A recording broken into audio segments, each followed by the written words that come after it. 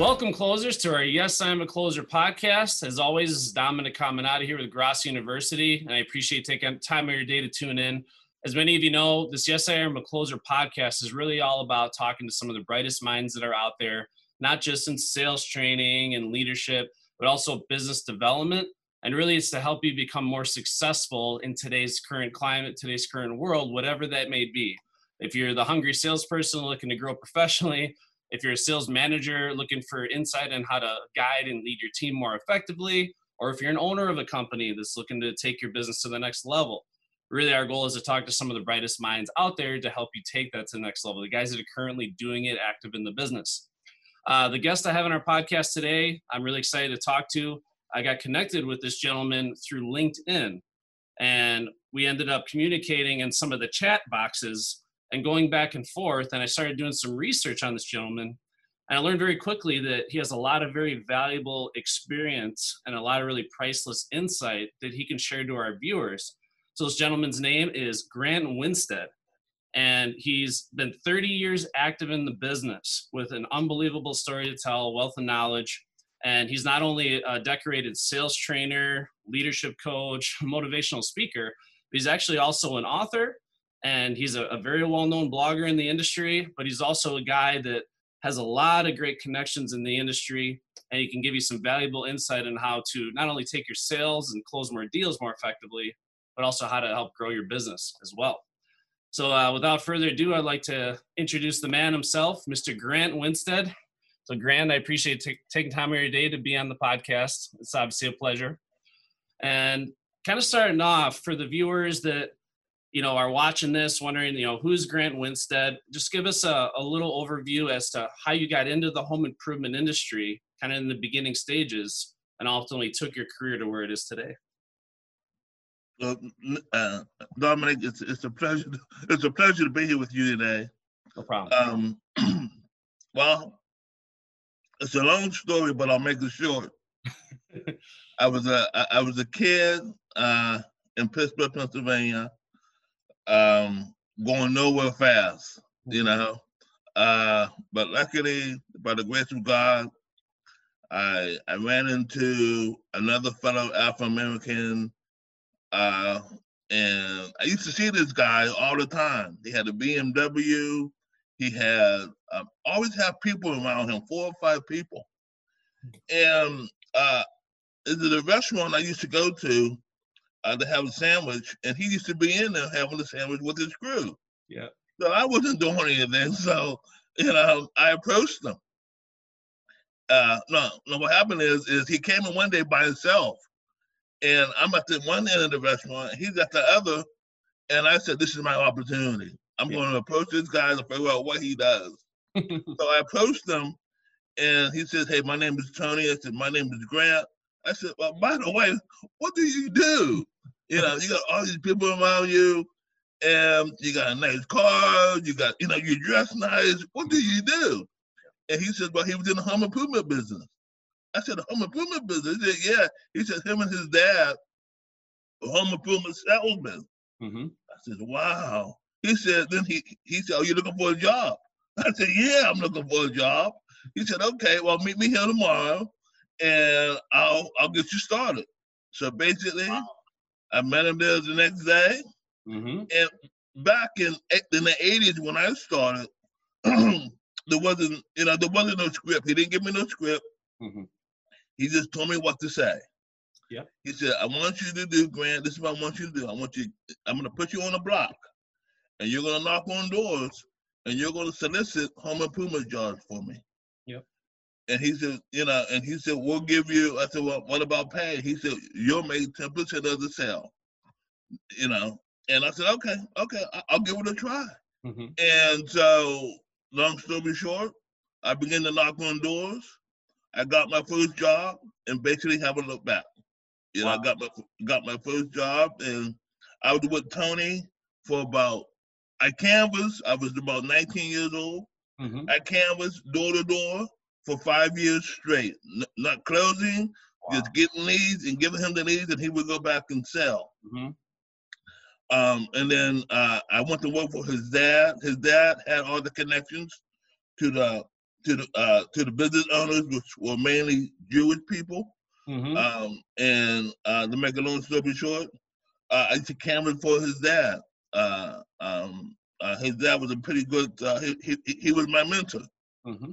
When I write about him in my book, his name is CJ. And CJ, I tell you what, man, that guy could connect to people like no other. Wow. I mean, he'll walk in a house, and before you know it, he'll have them people sign that contract. I don't know how he did it, but I can tell you what, the guy was good. The guy was good, and I learned a lot from him. And I talked about that in my book, like I just mentioned. That's awesome. Yeah, and that's a valuable experience. I think you had mentioned that you've done over 30,000 door to door. I mean, canvassing door to door, over 30,000 doors, or probably even more than that. I mean, I don't even know how you quantify that, but it's unbelievable because a lot of people underappreciate the challenge of being a promoter, being a canvasser, being in marketing, and being prospector, because you face true rejection more than salespeople, right? And, Who you telling? yeah, because I mean, how many doors you get slammed in your face in a given day? That's right. That's right. A lot of I call them lead babies sometimes, but a lot of salespeople in this industry, they face objections a lot, but they don't get hit with that true rejection, and having that mental toughness to be able to go through 5 straight years of continual rejection, hundreds and hundreds of times a day, probably sometimes. I mean, I guess for the viewers that are watching, I guess, how do you develop that mental toughness? I guess, how do you have that tenacity just to keep moving forward and face rejection head on? Just understand it's part of the deal. But, a lot of people get burnt out from that. It brings them down to the point where they can't function anymore, right? Well, let me tell you something, buddy. Where I came from, it wasn't bad. It wasn't good. It was average. And I just wanted more. I just wanted more for my life. So I didn't really look at the objections. I looked at the opportunity. Okay, this guy said no. This one said no. I could have got 20 no's, but that one yes paid off for all the 20 no's that I got, or the 100 no's that I got in a row. And plus, I had a pretty good support system. I wasn't the only one knocking on doors. That the attorney at that time had like 5 or 6 guys, maybe 10 people knocking on doors for them. And we were all commission-based guys. So we had that camaraderie going. But the most important thing that I have going for me is I wasn't going to take rejection. I knew this was my way out of my situation. I knew that I had no sales, no nothing. I just wanted to knock on doors and get leads. I wanted to perfect that, and I perfected it to where, I knew when I had somebody good. Yeah. So, that's good. Yeah. I mean, over time in sales and marketing, canvassing, all that stuff, you get really good at being able to read people and be able to kind of qualify them the right way. And of course, deliver the right message that's going to be the most effective for that person, which is important. It's important to be consistent in this business, but I think being able to tailor yourself and adapt yourself to different situations is something that is not easy to train. Some people have that ability, some people don't. But one thing that we were talking about yesterday, as we were just kind of bouncing ideas off each other, is you had a lot of different types of people that you've had to not only canvas for, but also sell to. And I think it's important for people to hear like some of the things you've had to overcome in your career, some of the ways you're able to kind of defy the odds in a way, given kind of where you were selling and the people you were selling to. I guess if you're that salesperson watching this, what are some little tips or pointers or just general advice you'd give somebody that's looking to figure out a way to sell to a very diverse group of people and continue to move forward? Right. Well, one of the things, trial and error is a good life lesson. So I would give you some of my errors and how I was able to say that's not going to work. So canvassing was pretty good for me because all I had to do was basically get the lead. You took all the rejection, but that one paid off. So I didn't mind that. My closer had died on me.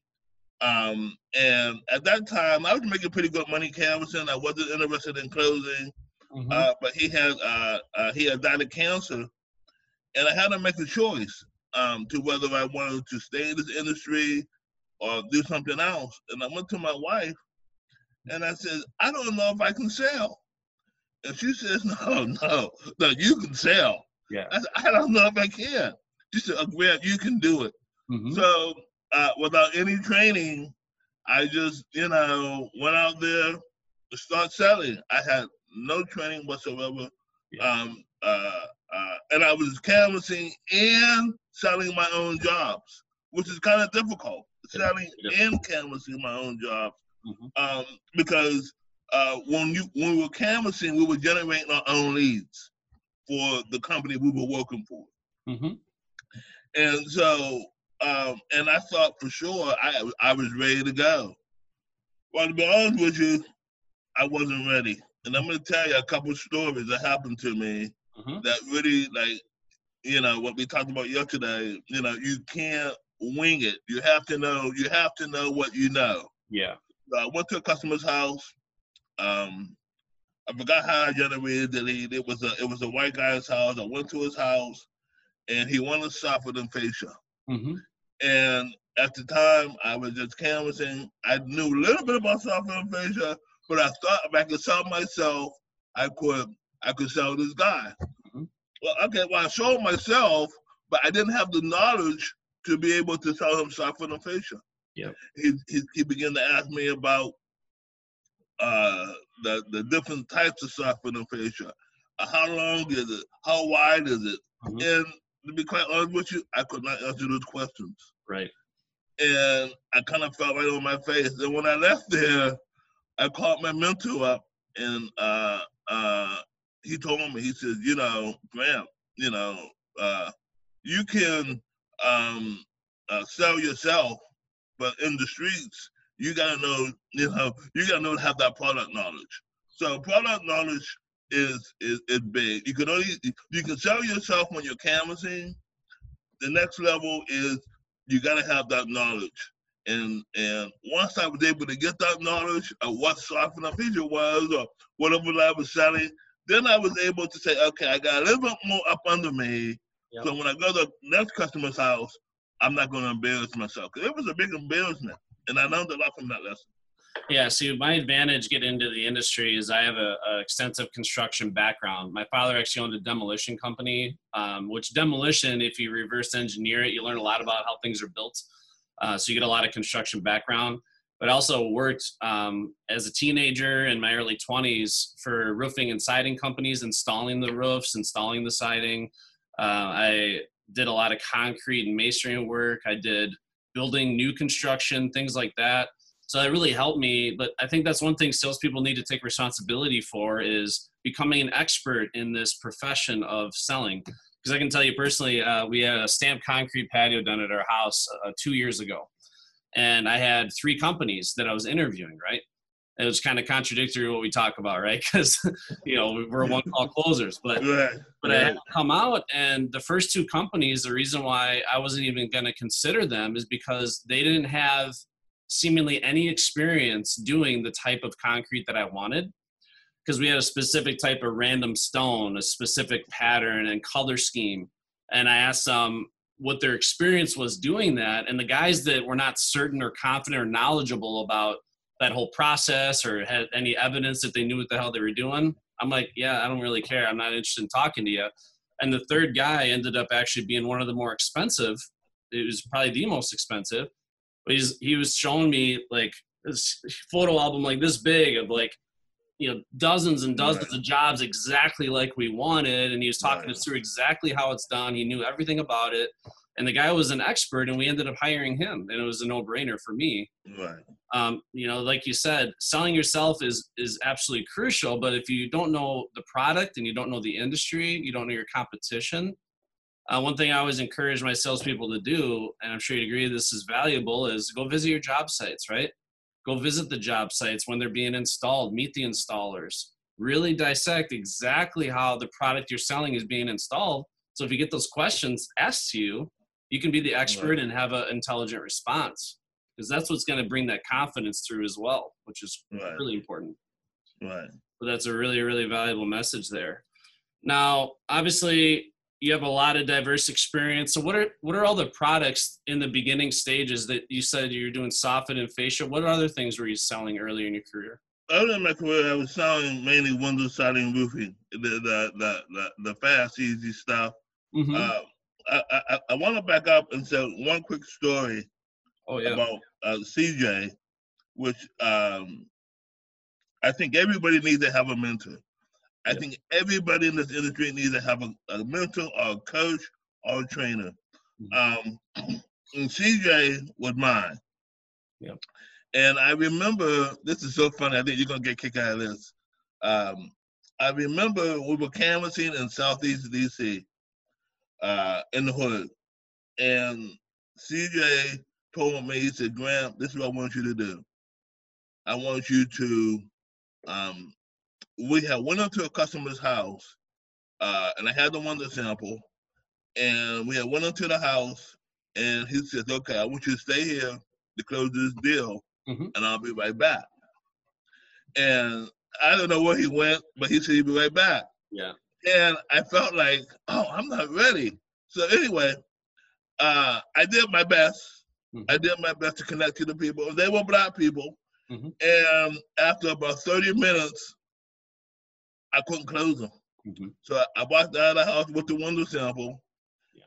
And I came back, and CJ said, what happened? And I said, the people weren't ready. He said, okay. And I can see kind of disgust in his face, but he didn't say anything. Mm-hmm. And so about a week later, we're working in the same neighborhood, and we looked over, and the people have brand new windows in their house. Oh my gosh, yeah. And he looked at me, and he says, you call yourself a closer? And I never felt so bad. I mean, he didn't mean to make me feel bad. Yeah. But I was going about calling myself a closer, and I had a purple opportunity to close that deal, and I knew he would have closed it. Yeah. I knew he would have closed it. Mm-hmm. And so he says, you call yourself a closer, huh? And I stayed on him, and I watched him, his every move after that. Mm-hmm. So I think it's important that we all have mentors, we all have coaches, we all have trainers, because you can't do this by yourself. It's kind of impossible. So and that's a really good point, Grant. And the more I'm networking with business owners and big people in the industry, big motivational speakers and leadership coaches and all this stuff, they have coaches of their own, right? Everybody has somebody that coaches them, and then you can obviously share that, kind of pay it forward as well, share your knowledge and expertise. And I'm sure you're the same way as me. I mean, getting coached by someone, having those leaders in your life to guide you is so crucial. But really, there's no greater fulfillment in life than helping others, right? Coaching and influencing other people. And that's why it's almost unfair, kind of what I do for a living, because I never feel like I'm working. Like when I wake up in the morning, I literally get so excited to get into work and start talking to people, start coaching people. Training is something that gives me a lot of joy and fulfillment.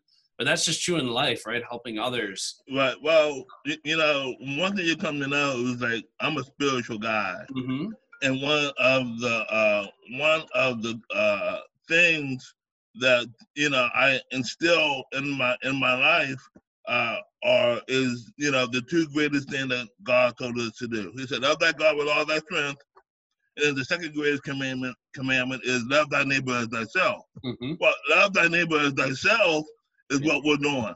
Yep. We are going out, we're coaching, we're training. We're doing the greatest commandment, the second greatest commandment that mm-hmm. God gave us. You know what I mean? So those are ways I look at those when I come on these shows and I help people, or if I'm training somebody, mm-hmm. I'm doing what God commanded me to do, which is love thy neighbor as thyself. I was talking to some salespeople the other day, and I said, I'm going to give you one thing. If you do this one thing moving forward, it'll change your life. Every person you meet from here moving forward, treat them like they're the most important person on the planet Earth, right? Because to them they are, right? But that'll show through.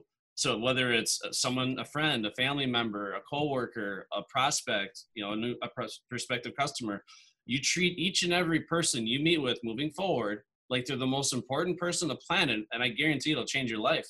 That's right. Yeah, that's right. It's a really good mindset to have. Right. That's right. So getting back to what you were talking about, Washington D.C. is a very diverse um, area. And I've been in Washington D.C. for over 35 years. Mm-hmm. Coming out of Pittsburgh, I came down here with a Jewish company. I was in the Jewish community, and learned a lot from them. Learned an awful lot with the suppliers, the manufacturers, and whatnot. And what I found in my particular life, being an African American, all they would care about is, was I producing? Yep. Was I buying? Was I outselling? Was I buying? Was I outselling? Mm-hmm. And as long as I was doing that, I was in good graces with them. Yep. And I was making money and taking care of my family. Washington, D.C. is so diverse in terms of the different cultures, of the different personalities, the different diversity.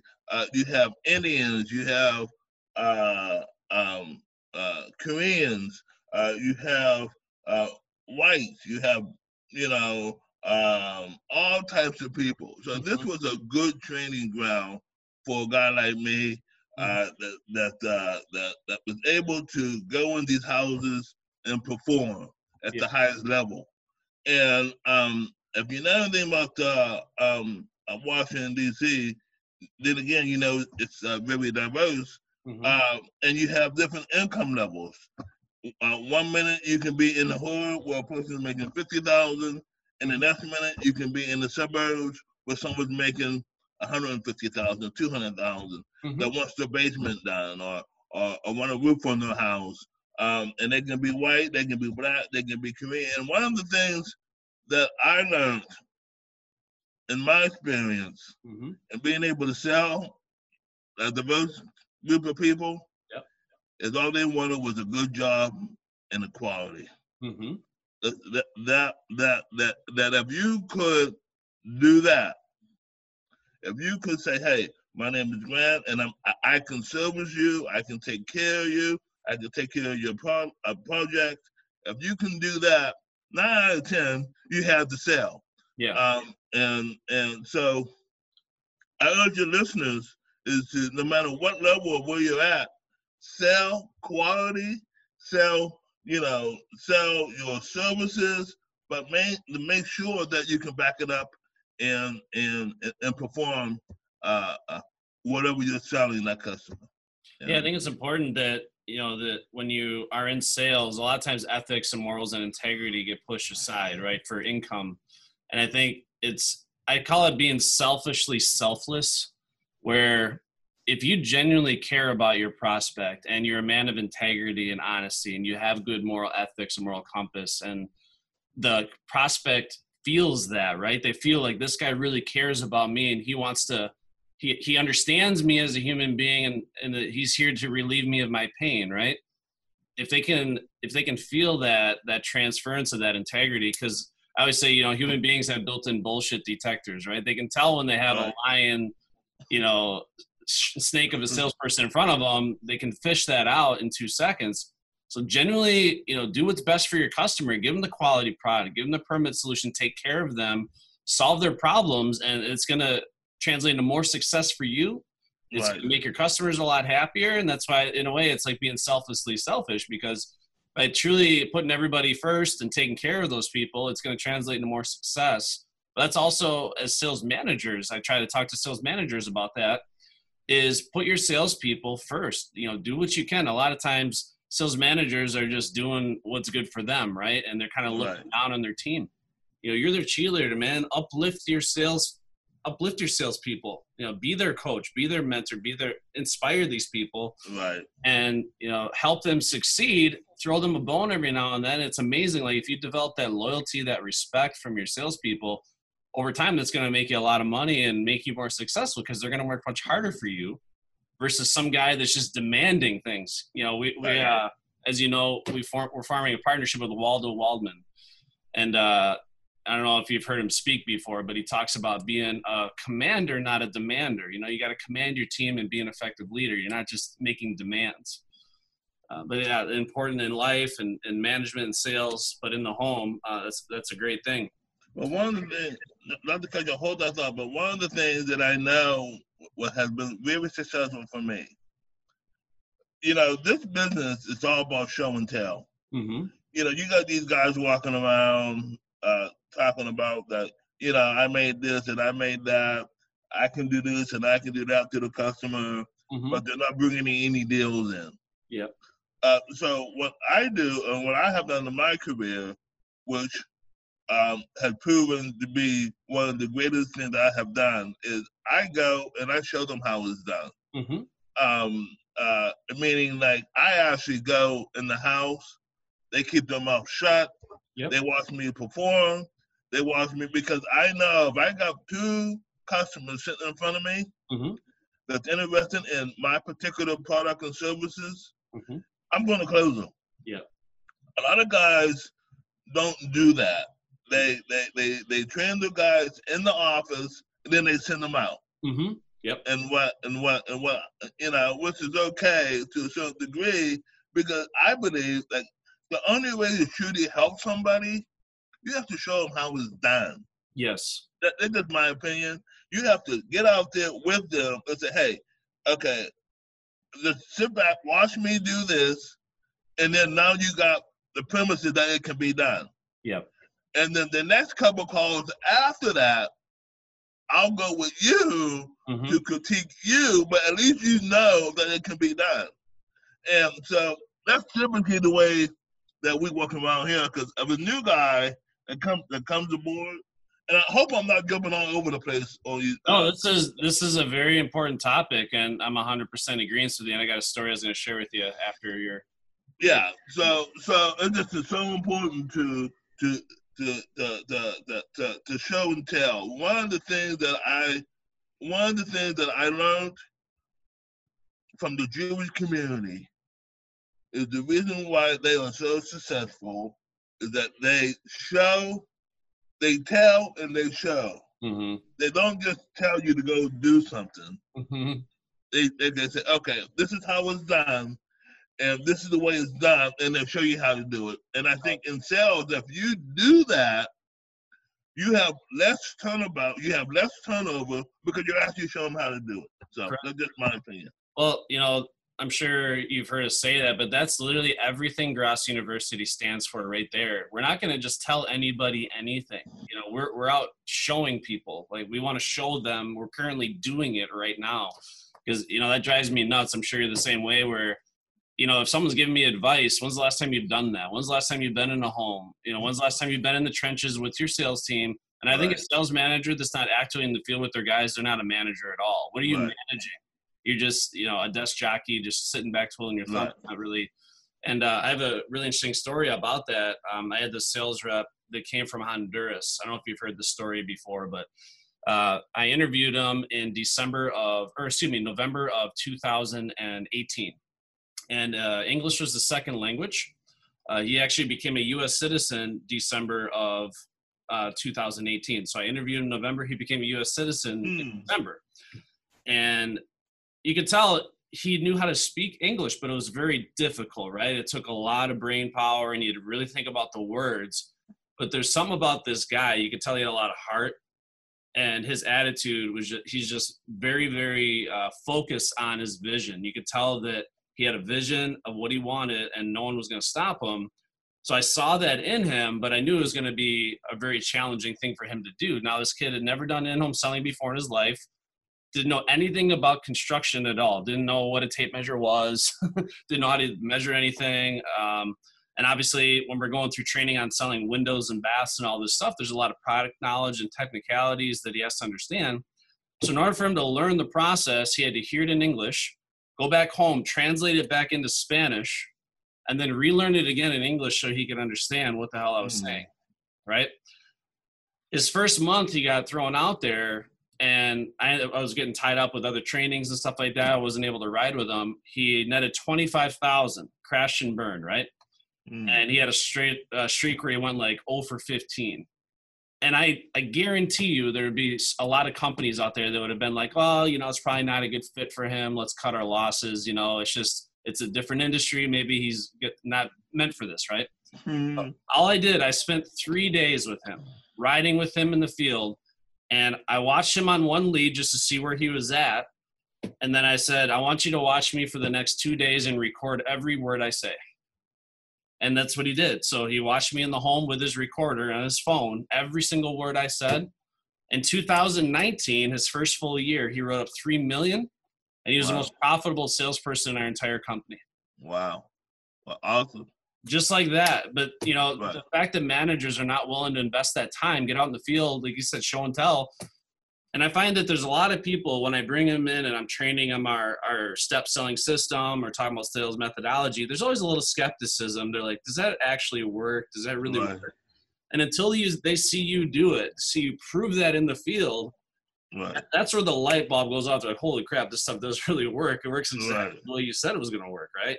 Right. That's absolutely a phenomenal topic there. It's a great point. Right. Okay. So one of the things also that's on the tip of my mind, and it just sitting in the forefront, even though we're not talking about it.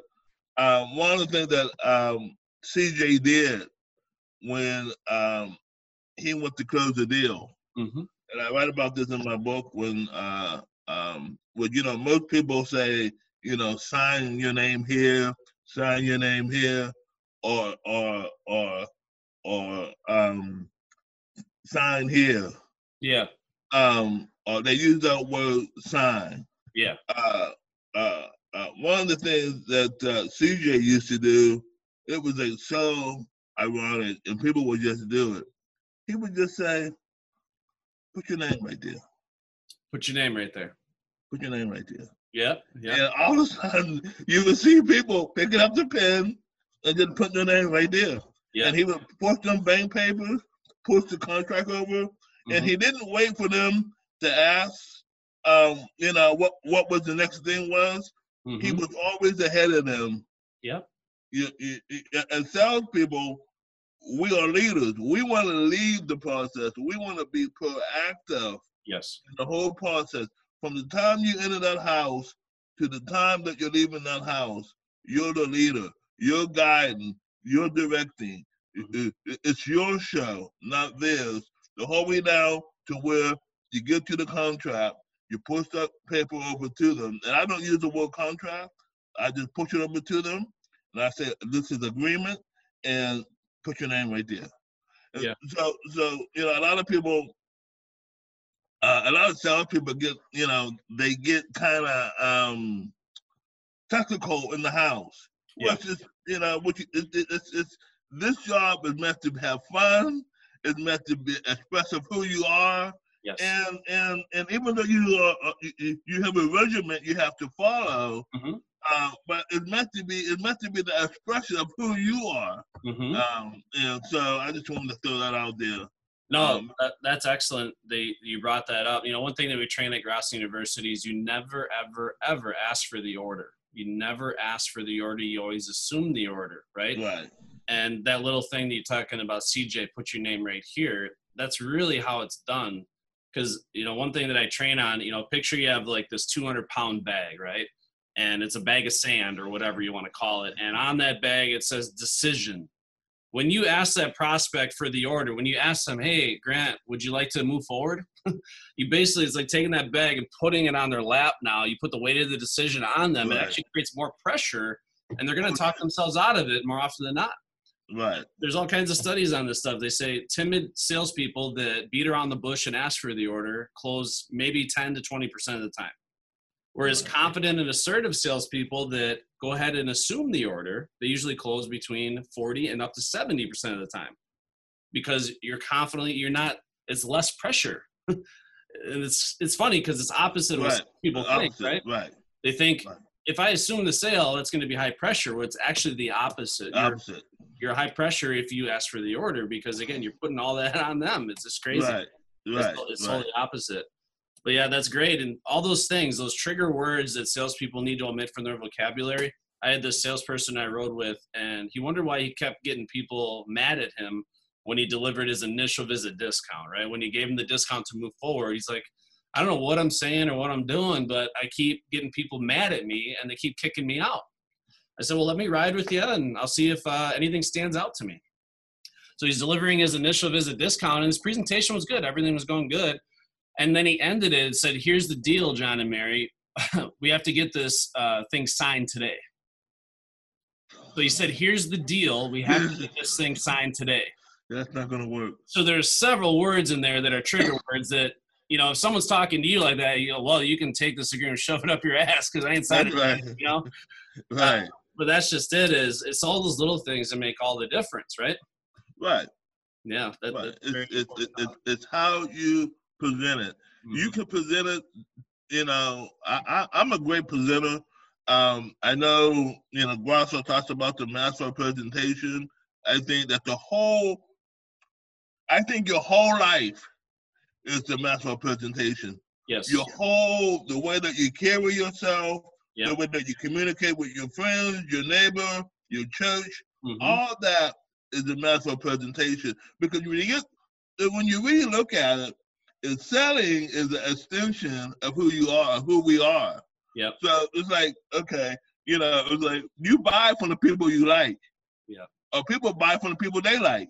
Yeah. Well, I'm a likable guy. Mm-hmm. You know, and I make it known that I'm a likable guy. Yeah. You know, I may rub people the wrong way with my attitude, but basically I'm a likable guy. Yep. I like to buy on people that I like. Like I went out the other day, last year, at the end of last year, and I wanted to buy a new pickup truck.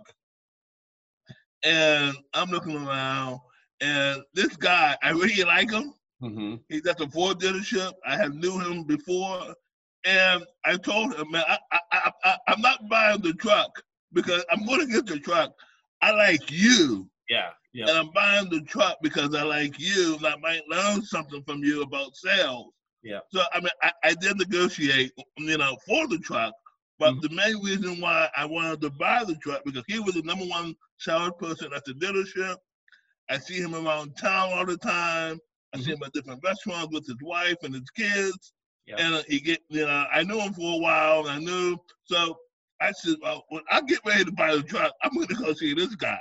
Yeah. And I went to go see him, and it's not like I learned anything. I just wanted to buy it off him because I liked him. Mm-hmm. So people buy, and people buy off me. I tell them, they tell me, hey, Grant, you know, we just love you. We just like you, you know. And so I think, you know, that is an extension of who we are when we're out selling, when we're in the home selling. You know, people are going to buy if they like you, but you got to have that knowledge to back it up, of course. Yeah, we were talking about that. Because again, I hate to keep bringing them up, but we were talking with Waldo Wallman about that, how you're always on parade, right? You're always on parade, in and out of work. And it's important that you conduct yourself as a top salesperson in your chosen profession, but a class act in and outside of work, everywhere you go, because people are watching you, right? Everywhere you go. Right. You know, how do you treat the server at the restaurant? How do you treat your kids? How do you treat your family, your friends, stuff like that? It's going to translate into how effective you are just as a human being and taking care of your customers, right? Right. So you got to be authentic. You know, people want authenticity more than ever. Someone that's genuine, someone that has integrity, someone that's a class act. I mean, there's so many scams going on. People are just terrified these days to buy anything unless they have that likability, that trust, right? And the way I train it is I do train that likability and trust are huge. Now, I usually put trust before likability. The way I say it is, you know, there's people sometimes in this world that you like, but you wouldn't necessarily trust. Right. So you definitely need both, but that's a great point. They talk about that friendship factor, right? Go make a friend, you know, make them love you. And I'm sure you've had this experience where you leave a house and the homeowner's hugging you, they're making you dinner. And I've had people where, you know, you change their lifestyle with a beautiful walk-in shower, a walk-in tub, and they're in tears. They're so happy and they're loving you. And It's such a great feeling for you as Right. a salesperson. Yeah. Well, I tell you that story, and I sent it to you the other day about, me going out to the country.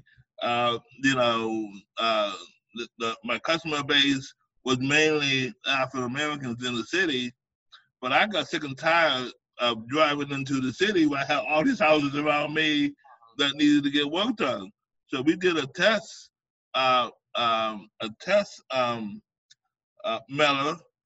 We did our homework. We did the research. And we said, well, we're going to mail around here, a little further out. Where I didn't have much experience on selling Caucasians, but I wanted to see what I could do, And so I decided to say, hey, we're going to send this mailer out west and see what we get. And sure enough, we got a huge response. And the one that came back, and I shared my story. I drove the whole way out there, about 50 miles, and I look up and I see an 18-wheeler truck with a Confederate flag on the back of it. And being African American to see the Confederate flag, I'm saying to myself, there's no way. I'm telling myself, there's no way I'm gonna sell this guy. There's just no way. I'm telling myself. Anyway, I the whole way walking up to the house, I'm telling myself, there's no way I'm gonna sell these people. There's no way. I ring the doorbell. I'm telling myself, there's no way. I ought to just leave. I'm telling myself this. The doorbell opens, and this big old white man comes to the door. His shirt buttoned down. It's all red, and the first thing he says to me, "Oh, he's a signing boy." And I said to myself, "There's no way. There's no way. There's no way I'm gonna sell this guy." And to make a long story short, I end up selling the guy. I end up selling that guy, and that was a game changer for me. That was a real game changer, because I said to myself, if I can sell a redneck out in the country that is a I wouldn't call him a hater. I want to call him a hater, but I knew that he was a Southern guy. I knew he used words like the good old boy. He called me a boy. That's out loud. He didn't know he was disrespecting me. But after I got done with that sale, I said to myself, that was early on in my career, I said, this is beautiful. This is beautiful. This is like awesome. Because people will buy, if they don't buy you, they'll buy the quality. Now, I don't know. I think it was the quality because his wife, well, when I got there, he told me his wife, she don't need to be there. She don't make no decisions. And boy, show me what you got. You only got 5 minutes. I said, 5 minutes? How am I doing in 5 minutes? So I wasn't going to make a connection with him in 5 minutes. So I had to go with the quality aspect of it. And sure enough, his wife came downstairs, sat right beside me.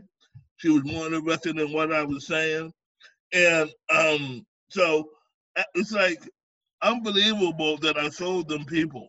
And this is the way this business is. If you just put a little elbow grease into it, I didn't believe in myself. I did believe in myself because I kept going.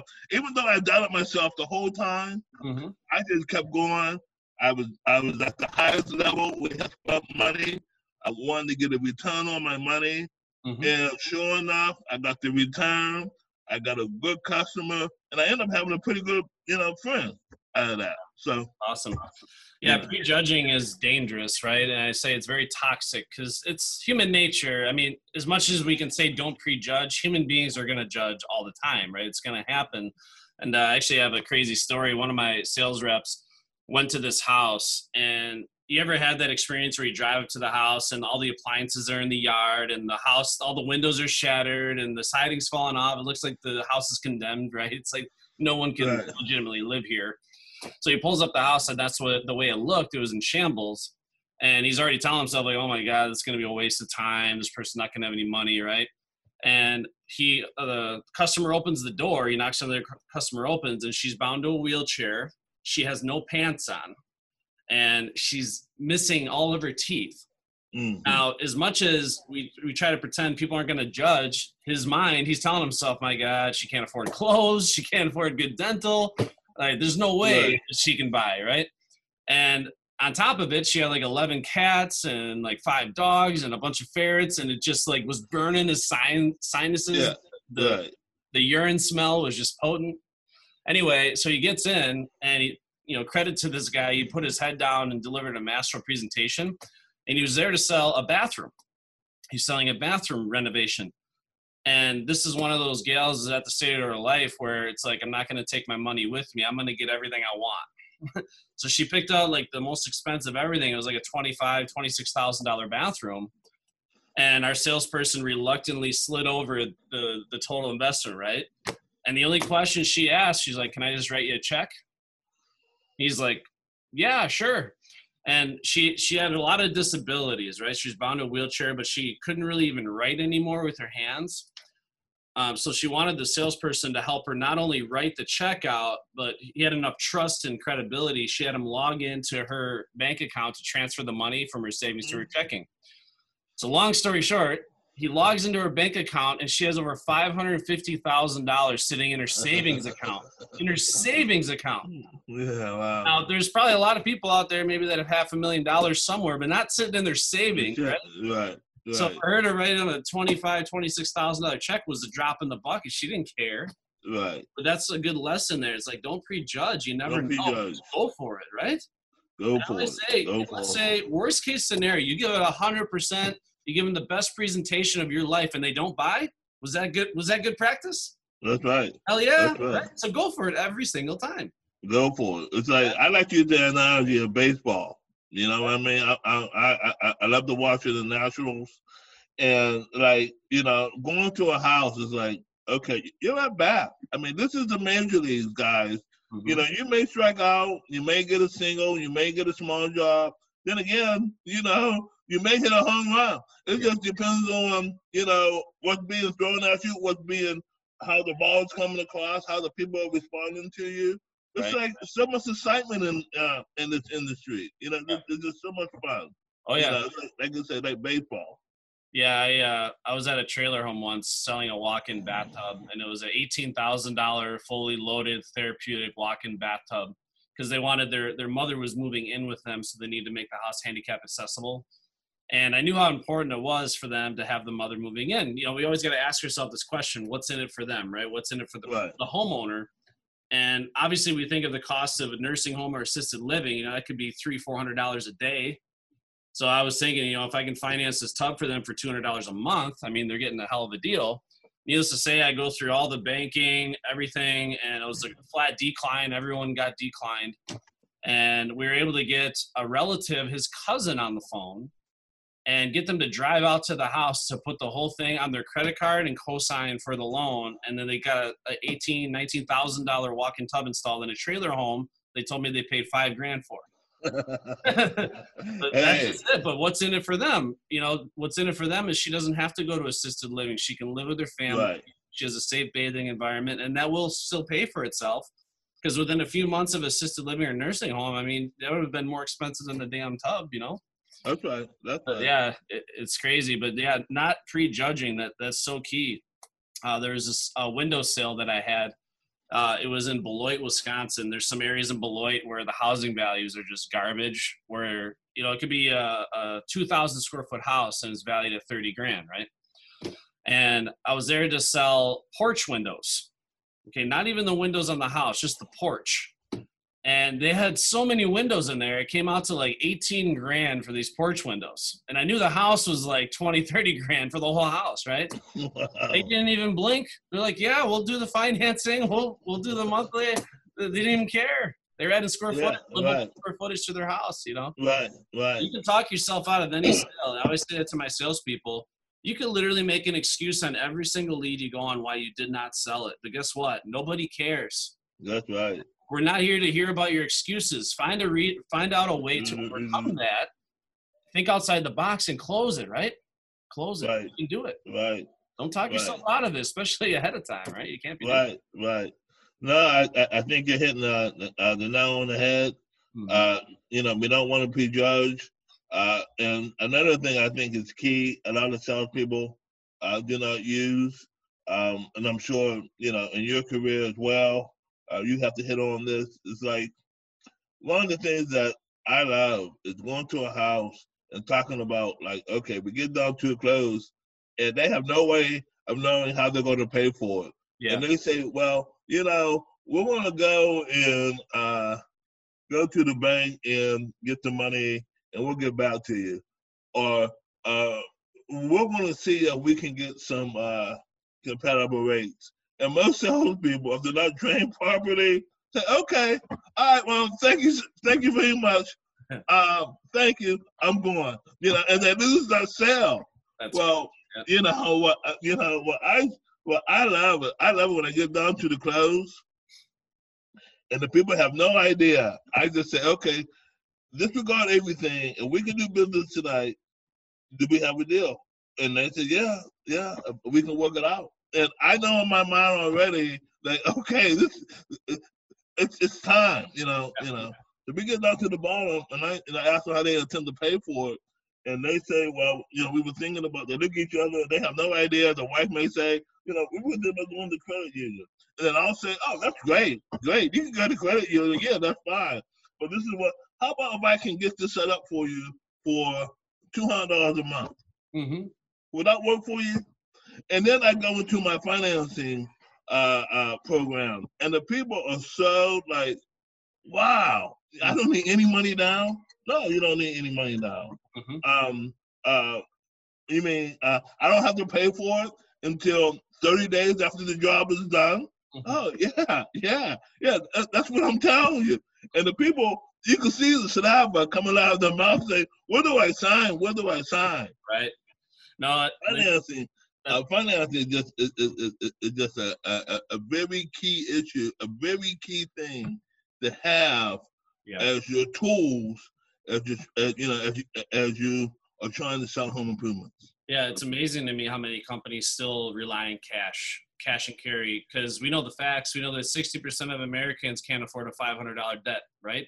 So 60% can't afford. So how can you rely on cash? And I think the ability to intelligently, effectively sell financing is one of the most important closing strategies there is. I mean, absolutely. To be able to be confident. I always tell my salespeople, you got to put your finance advisor hat on, because when you're talking, you got to educate them on financing. A lot of times, the customer. Right. I have a very, it's kind of long-winded, but I take my customer through just as if I'm their financial advisor, to basically show them what is the best way to make this affordable to fit their budget without taking food off the table, and why are these finance plans the best overall choice for them, right? Compared to what they get at their bank or credit union. Being able to explain the difference between a secured loan through the bank or an unsecured loan, the advantages. I always love that, because you get a lot of people that say, even if they say cash, right? I always ask, well, cash, is that funds you have readily available you can write a check for right now? Or those funds you may be looking at third parties such as a bank or credit union? And a lot of times, oh yeah, we're going to go to our bank and looking to get a loan. Hey, great. Sounds like you have a good relationship with your bank. What a lot of our customers do is compare our plans with their bank to see which one comes in best. So let me just show you the most popular options. Let me know which one works best for you. Fair enough? That's right. You get into it. And then, again, once you figure out what's affordable, because the whole thing is getting it to the green, right? Getting it to the green in terms of the front-loading the process. When I'm in the close, I should be on the green within a few strokes away, right? Just tap it in. I should have to hack it out of the woods to try to, I'm already to the finish line. I funnel it down to affordability is the only thing standing in the way. And now the financing, I mean, that is a fun part. Like you said, I love that part, because when you're knowledgeable about that and you can explain that confidently and guide the homeowner through that decision-making process, it makes it much easier. Yeah. Right. And it doesn't have to be like, sometimes people think it's a hard process. The process is pretty easy. The main thing is knowing that you have the tool at the end of the process, that's going to help you close that deal. Yeah. 90% of our customers are finance. I mean, like, you talk cash buyers into financing, right? You gotta. I mean, they gotta be pretty damn convincing to talk me out of financing. I mean, they're gonna work for it, right? Well, sometimes I say, hey, even if you want to pay me cash, that's fine. You can do that when we're done, if that's what you want to do. But tonight, I don't need no money. Let me take a credit application. Let me get you approved for the work tonight, and let us get this order process for you. And most of the time, people just say, okay, and they go for it. You know, one thing I train my salespeople to do, when you get an objection, you just deliver your price, right? And you get an objection, is to ignore the objection first. Don't try to overcome it right away. Because what I see a lot of salespeople do, they'll lay down their price, right? And the customer says, that's way too much money. And then right away, the salesperson starts justifying their price, or starts an argument with the customer, right? Oh, yeah, right. So instead, what I always did, they said the price is too high. I say, no problem, Mr. and Mrs. Jones. I completely understand now. If you were to handle an investment like this, is this something you do as a cash investment, or like most of our customers, would you look into a budget plan? They're like, well, we'd have to finance it. Okay, well, since I'm here anyway, let me just show you a few of our most popular options. Let me know which plan works best for you. And then I swear to God, I would just lay out the finance plans and roll it out. And all of a sudden the price objection goes away on its own. It just magically disappears because they're like, what? It's only $180 a month? That's it? Right. What is this application? Yeah, here we go. Put your name right here, Right. That's good. That's good. Because you didn't, start an argument with them right away and try to justify your price, and now you're being combative. You just ignore it, keep going through the process, because they don't know how affordable this could be. Right. I try to explain to salespeople, they say price is too high because they don't have 20 grand sitting in their savings account. They don't know what finance plans you have right now. Right. Just go to financial terms, make it comfortable, make it a no-brainer, and then they'll be like, oh, wow, only $180 a month. I can't believe that. We can afford that. Yeah, right. Right. That's good. That's good. Yeah. One thing that I always, my rebuttal, because you get this occasionally, you're through the presentation, the customer says, oh, this sounds like it's going to be way too expensive. Oh, this sounds like it's going to be really expensive, right? They say, relax, Mr. and Mrs. Jones. I can assure you affordability is our best feature. I didn't say price. I said affordability, right? That's right. That's good. It truly is. I had a metal roofing sale with a client one time. I was at 18 grand. They had another quote for 8. So I was 10 grand more for a metal roof. Now, granted, we had a better product and better service and all that stuff. But still, over 2 times more. They're like, what in the world? I said, well, let me ask you a question, Mr. and Mrs. Jones. What type of financing did another company offer you? They're like, well, they didn't. I'm like, so you're telling me he was cash and carry mainly? Wanted probably half down, half on completion? They're like, yep. I'm like, do you have 8 grand saved up for this project you could put down? They're like, no. I'm like, then clearly he's not affordable now, is he? So even though he was less than half the price, I was at $180 a month. This guy was at 8 grand. Which one's more affordable? Right. That's good. So you got to think of it that way, right? Make it easy. That's what it's all about. Make it fun, make it easy for them. Right. Make it an enjoyable experience. Right. I don't know if you've seen this from salespeople sometimes, but I've been on ride-alongs where the whole demo's great. They got good rapport going, they got a good relationship, and then they get to the close and they get all serious and they start their whole demeanor changes, right? All of a sudden everything's really tense. They start sweating. Like, what happened, man? Yeah. Just relax. Right. I tell them, okay, well, I'm not gonna ask you for your firstborn. You know what I mean? Yeah. But here's my price. You know what I mean? But another thing that I talk about, Dominic, is the cancellations. I would get these cancellations, and they would beat me back to the office. Wow. And I used to tell my because I was just scared of them. I really never told the people, they have to, they didn't have 3 days right to cancel. Yeah. And so I went to my mentor and I said, man, I got like 4 cancellations in a row. And he said, well, are you bringing it up to them? I said, no. Mm-hmm. He said, well, that could be the problem right there, Grant. I said, well, I don't know what the, cancellation, who brings that up in the house? We're trying to sell stuff. Mm-hmm. He said, Grant, you got to bring it up. Yeah. He said, but this is what you want to say to him. And I tell you what, I said, and this has worked in my career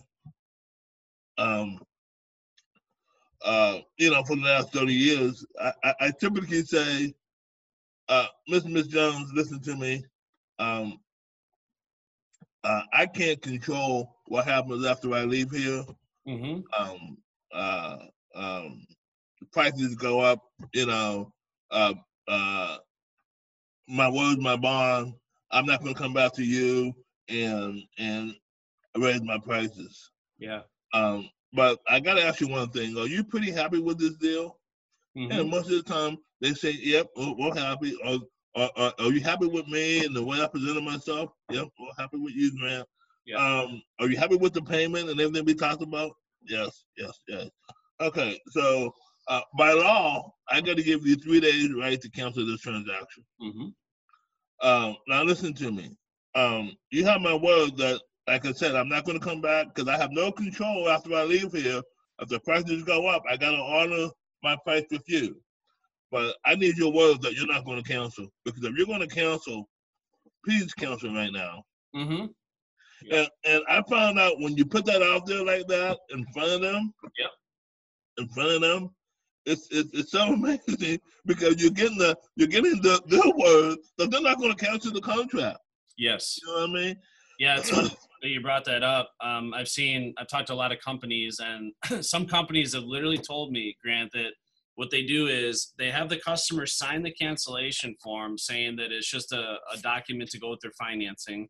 They basically take the cancellation form, they fold it up, they put it in an envelope, seal the envelope, and put it in the back of the paperwork where they can't find it.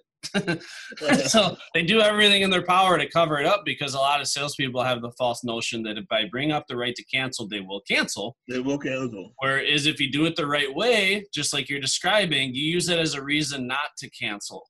Now, the way I explain this, when you close the sale, that's not the finish line. You're at the goal line now. Closing the sale is buttoning up your sale. We call it cleaning up blood. So think of like you're a lion in the jungle. You just slaughtered your prey, right? There's blood everywhere. Well, I don't want that prospect to wake up the next morning and see the blood stains everywhere all over the kitchen table. We're like, what the hell? We got slaughtered by Grant yesterday, right? Yeah, right. You got to clean up the blood now. And a lot of that has to do with buttoning up your sale. So the first thing I train salespeople on, just like you talked about, is explaining the notice of cancellation. Right. You got to explain that in detail and make sure you get the commitment from them that you have their word they're not going to cancel, and make sure that they are confirming they're still comfortable with you, they're comfortable with your company, your product, and most importantly, the overall investment they're making, right? Make sure. How many times do you think sales cancel because the salesperson didn't confirm that deposit was truly comfortable? The customer got in over their head. They put too much money down. Right. Then the next morning, they realize, holy shit, like our bank account's drained, right? Right. Or wake up that monthly truly wasn't comfortable.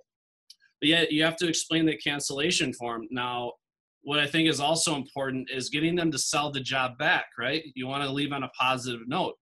One thing I always did is on their folder, I would write some things down. I'd be like, Mr. and Mrs. Jones, I'm really, really excited for you. I can't wait to see the work when it's done. Get used to seeing this face. I'm going to be coming out here all the time. I'm in the neighborhood.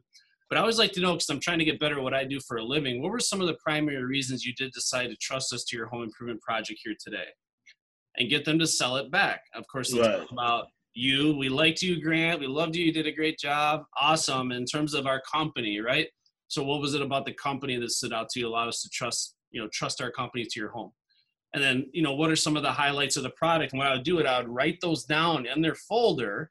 So every time they looked in the folder, they were reminded again of the reasons that they went ahead, right? And then what I think is important is I want to bring out the elephant in the room, the total investment. So I'd say, Grant, now let me ask you a question. Knowing what you now know after going through all this, I appreciate your endurance. Do you feel that the value of what you're getting far exceeds the overall investment? Right? So I want to get that confirmation. And the reason why I ask you this, Grant, is I know how this business goes, right? So I'm going to leave here today and you're going to be talking to your friends, your family, your neighbors about your new project with our company. And take a wild guess with the first thing every nosy neighbor wants to know. How much you pay for it? Yeah, how much, right? Right. Now, if I just came in here today, Grant, I laid down a price of $15,000 for this project without any information, what would you have told me? Too much. Too much money, right? So take a wild guess what everyone's going to say. Too much money. Do me a favor. This is just, again, taking your word for it here. But just do me a favor here, Grant. If you do come across anybody that wants to know how much our products are, what we offer, if they want more information, give them my personal name and number. That's good. We'll set up a free in-home consultation just like we did here for you. That way they can appreciate the value as you do right now. Fair enough? Can you do it for me? That's good. So again, you're tying up loose ends, because how many times does that happen to a salesperson? They close the deal, they go through all that work, and then they talk to dad or something. And then they get a cancellation. That's it. Yeah. Yeah. Right. So, yeah. Clean up the blood, button it up. And that's good. The last thing is the next day phone call. I always call my prospects the next morning at 9 o'clock before my 10 a.m. lead, and make sure that I answer any questions that could have come up overnight. Because what happens a lot of times with salespeople is the prospect wakes up the next day, they have questions, but the salesperson is running leads and they don't answer their phone. Now the customer's freaking out because they gave someone their money, some stranger. Now he's on the phone. He's like, what the hell? Yeah, right. So calm, but all those little things make all the difference. Absolutely. That's what gets you at 70% retention up to 90% plus retention. That's right. That's right. That's right. That's right. Yeah, that's good. Very valuable stuff. But yeah, I mean, that's why I love talking sales strategy, all these things. And there's so many little nuances. But again, there's a lot of experts out there that have so much information to share. And you hit the nail on the head, Grant, is you got to find those coaches and mentors to guide you, because you don't have to do it through trial and error like you and I did, right? Right. And there's so many things we had to learn the hard way. And thankfully, I was always one of those people. I don't know if sounds like you're the same way as me. I'm always asking questions. I'm always asking for help. I never claimed to have all the answers. Right. I would go up in front of my whole sales team and be like, guys, I'm gonna break the bad news. I am not the best salesperson standing in this room right now. I'm not. But guess what? I know the process better than anyone in this room. Right. And that's the way I got to be, right? Because you can't tell me that the coach of the Lakers is going to outplay Kobe Bryant, right? He's not a better player. Right. He can coach probably better, right? But that's what it's all about. So I'm going to be a better coach. But again, I'm never going to claim to have all the answers. I'm hoping to learn just as much from you as you learn from me. Right. And that's how the sales trainers got to be too. Right. Too many times I see when people are training on sales, they're like, I have all the answers. You just listen to me and screw your ideas because they don't matter, No, it doesn't work like that in this industry. Yeah. It did. It did maybe, 70, 80 years ago, but today that attitude doesn't work. The attitude today is like, okay, I can learn as much from you as you from me. And I may be a little bit older, I get a little bit more experience, but your ideas count. You count, your ideas count, and I'm anxious to hear what you have to say and what you're learning out in the house as you're going through the process. Yep. You know what I mean? And, I would do that for sales meetings. Is I would have a certain topic, right? A certain agenda for a sales meeting, and I would cover it myself. Of course, I would cover it kind of more of the methodical way to do it. But then I'd have all the top closers in our company come up and share how they do it, right? I want you to see how the top salespeople are executing this. And it's crazy how you can have the same topic at hand, regardless of what it is, and everybody looks at things differently, right? Really? And their ideas sometimes are just groundbreaking. It's like a light bulb goes off in your mind, like, holy crap, that's really intelligent. I never would have thought about that on my own. Right. But it's important that you're willing to learn from others. Sometimes you got to let your salespeople be your mentors and coaches, right? Absolutely. And but don't tell them, but don't tell them. Yeah, right. Some of the best things I've ever done as a sales manager, Grant, and I don't know what your opinion is on this, I would have a brand new salesperson ride with me, and I would run a lead. You know how hard it is getting started in this industry where you don't have any money, you don't have two pennies to rub together. Right. And it's all about getting your pipeline built up, right? Right. So what I would do commonly is I'd have a new salesperson ride with me, and I would close the sale, and they're just observing, right? And I would give them the sale. Say, now, I look them in the eye and say, I understand how hard it is to get started in this business. You were very, very good in there. I love the way you conducted yourself. This is my gift to you. I'm going to give you that sale. You keep the commission, you keep the sale, right? But I want you to make a promise to me. Now you're going to keep building upon that, right? Right. And it's crazy that one little sale that you gave that salesperson the loyalty and the respect and the appreciation you now have from that salesperson is unlike anything else. You know how much money that made me. Right. I sacrificed maybe that $800 commission that one time, but then the tens of thousands of dollars that salesperson would make you as a, you know, a lifetime of it's crazy. Right. That's good. Managers don't think that way. Again, they're selfish, right? They're all about themselves a lot of times. Whereas if you have that state of mind, I'm going to give more than I'm going to take, it's ultimately going to pay you back in dividends. Absolutely. Take care of your people. I agree. Yeah, a lot of great stuff. So again, talking about sales, a lot of great conversation on sales strategy. And then in terms of leadership, if you are a leader of a team, I guess what would be some advice you would give to, you know, a prospective manager, owner, or anybody that's trying to lead their team more effectively? I guess how would you suggest they go about improving in that? You know, I am a firm believer. You know, you lead by example. I mean, it's like people will follow you, you know, but you got to lead by example. You have to do the stuff that you say you can do, and then show them how to do it. You know, that's one of the things I do. I do it very good. I lead by example. If I say, because you know, hey, I'm seasoned now. I know how many times that I need to be in front of people and to get a job. So I know, like, if I'm in front of 10 people, I'm going to close 7 of them. Yeah. And I just know that automatically. If the conditions are right, the husband and wife and everything's there. So I'm leading by example. Yeah. I'm not asking anybody to do something that I'm not going to do, that I'm not going to be able to back up to say, hey, you know, I can do this. So I think leadership is all about leading by example. I think when you have this conversation, and I think I texted to you yesterday, someone, you know, and I'm not, you know, really, you know, you're a young trainer, and you might want to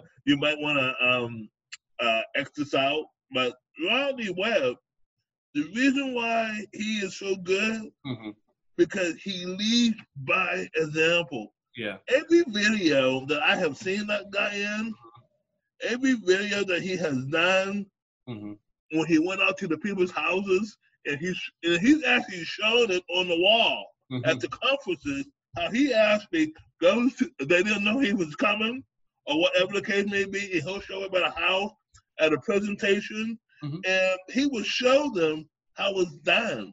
But this business, especially the home improvement business, is not only do you tell, you have to show. Yeah. It's a show and tell. It's like there's no business that's the show business. There's no business that's the siding business or the home improvement business, because really you're performing 24 hours, 7 days a week. If you put a little hustle in your game, if you lead by example, if you know, show your people, the money will flow. It would just come like no other business. Yeah. And so that's my thing. You know, show and tell. You know, it's always show them why they need to do that to the customer. Show them why the introduction is so important. Show them why the approach and the need assessment is so important. Show them why, and then show them the response from the customer, and that's why Rodney's so good, because he gets up there and he shows and tells. The same way that he's selling home improvements to customers, the way that we do, we as trainers need to show our clients show and tell. Same thing. Exactly. You know, we're just at a different level, but you still got to do that. I mean, I'm a big believer in show and tell. Yeah, absolutely. Yeah, again, there's a huge difference between, you know, talking about something and actually executing it. And I think a lot of people, seeing is believing for a lot of people. They need to see it being done. And that's a very valuable point, especially, again, if you're a manager, leader of your team, practice what you preach. You know, if you're going to tell your salespeople to do X, Y, Z, you know, let them see you doing X, Y, Z then. Lead by example. actually make those changes. You know, if I want my sales team to be more healthy and physically fit, guess what? I myself need to be healthier and physically fit. If I want them to study more and train more, guess what? I need to study and train more myself. Lead by example. They need to see you doing that. And again, the things you're talking about in the house, have them observe you executing the very things that you trained them to do. And that's what's really going to put the puzzle together. It's really going to put it, and that's going to have loyalty, you know, and as you are building your business, that's going to get you loyalty. That's going to get you commitment. That's going to get your following. That people are going to know that Gloucester University does what they say, what they do. Yep. You know what I mean? It's like, so the same thing applies in a home improvement business. When you have a home improvement, when you have your salespeople, they know that the sales manager, the VP of sales, the owner, they're going to say they have done, or somebody in that organization has been in a house and they know how the whole process works. And that's why I'm with this company. That's why I'm with Gloucester. That's why I'm with AB, Home Improvement Company, because the leadership, you know what I mean? So that's why I look at those things. Yeah, a lot of great information. And I'm sure you and I could talk sales for hours and hours and hours. But again, I appreciate all the words of wisdom. And again, you know, just to kind of recap the conversation, guys, is, you know, become the expert in your field, be knowledgeable, learn the process, make a friend, make it fun, enjoy the experience, right? And the more fun you're having, I promise the more money you're going to make. And, you know, seek out the coaches, leaders, and mentors in your life to guide you, and surround yourself with people that uplift you and are positive influences, right? Don't talk to the people at the bottom of the board that are having the parking lot negative meetings, right? So, look at the people at the top, and you know, make sure that, you know, school's never out for the closer. Always sharpen the axe. Always be willing to be open-minded. Learn something new from a seasoned veteran like Grant, like me, like the leaders around the industry. Network with people, and you know, at the end of the day, this industry, it's one of the most rewarding things out there. I think it's one of the world's best kept secrets, because the opportunity is really endless. And, you know, if you're watching this podcast and you're not a home improvement salesperson and you're interested about it, reach out to us. I mean, there's a lot of companies that'd be glad to talk to you. There's a lot of money to be made, a lot of fun to be had, and you can truly live the lifestyle you've always dreamed of and take care of your family, right? Yeah, absolutely. There's no doubt about that. This business has afforded me some things that I would have never, ever dreamed of were not for this industry. I mean, you know, so I'm grateful. I mean, I'm always trying to give back. I'm still pushing ahead. But this industry, in my opinion, afforded me a lifestyle that, you know, no college education, kid from the hood, city life, you know, that had an opportunity, and I seen it, and I just ran with it. And anybody can do it. Anybody can. If I can do it, anybody can do it. We talked about this yesterday. If I can do it, anybody can do it. Correct. You gotta have the heart. You gotta have the heart to put into it, and don't give up. Keep moving forward. And again, surround yourself with the right people, coaches, and mentors to keep pushing you to get better and better. Right. Yeah, by example, that's the key, right? So if you want to lead your team more effectively, then lead by example. Do the things that you're asking them to do, and that's going to help you orchestrate that much better. That's right. That's right. Absolutely. Well, Grant, again, I appreciate it. It was an amazing conversation, and I know a lot of people are going to take a lot away from this. And I appreciate the viewers that took time to tune into this. And as always, yes, you are a closer.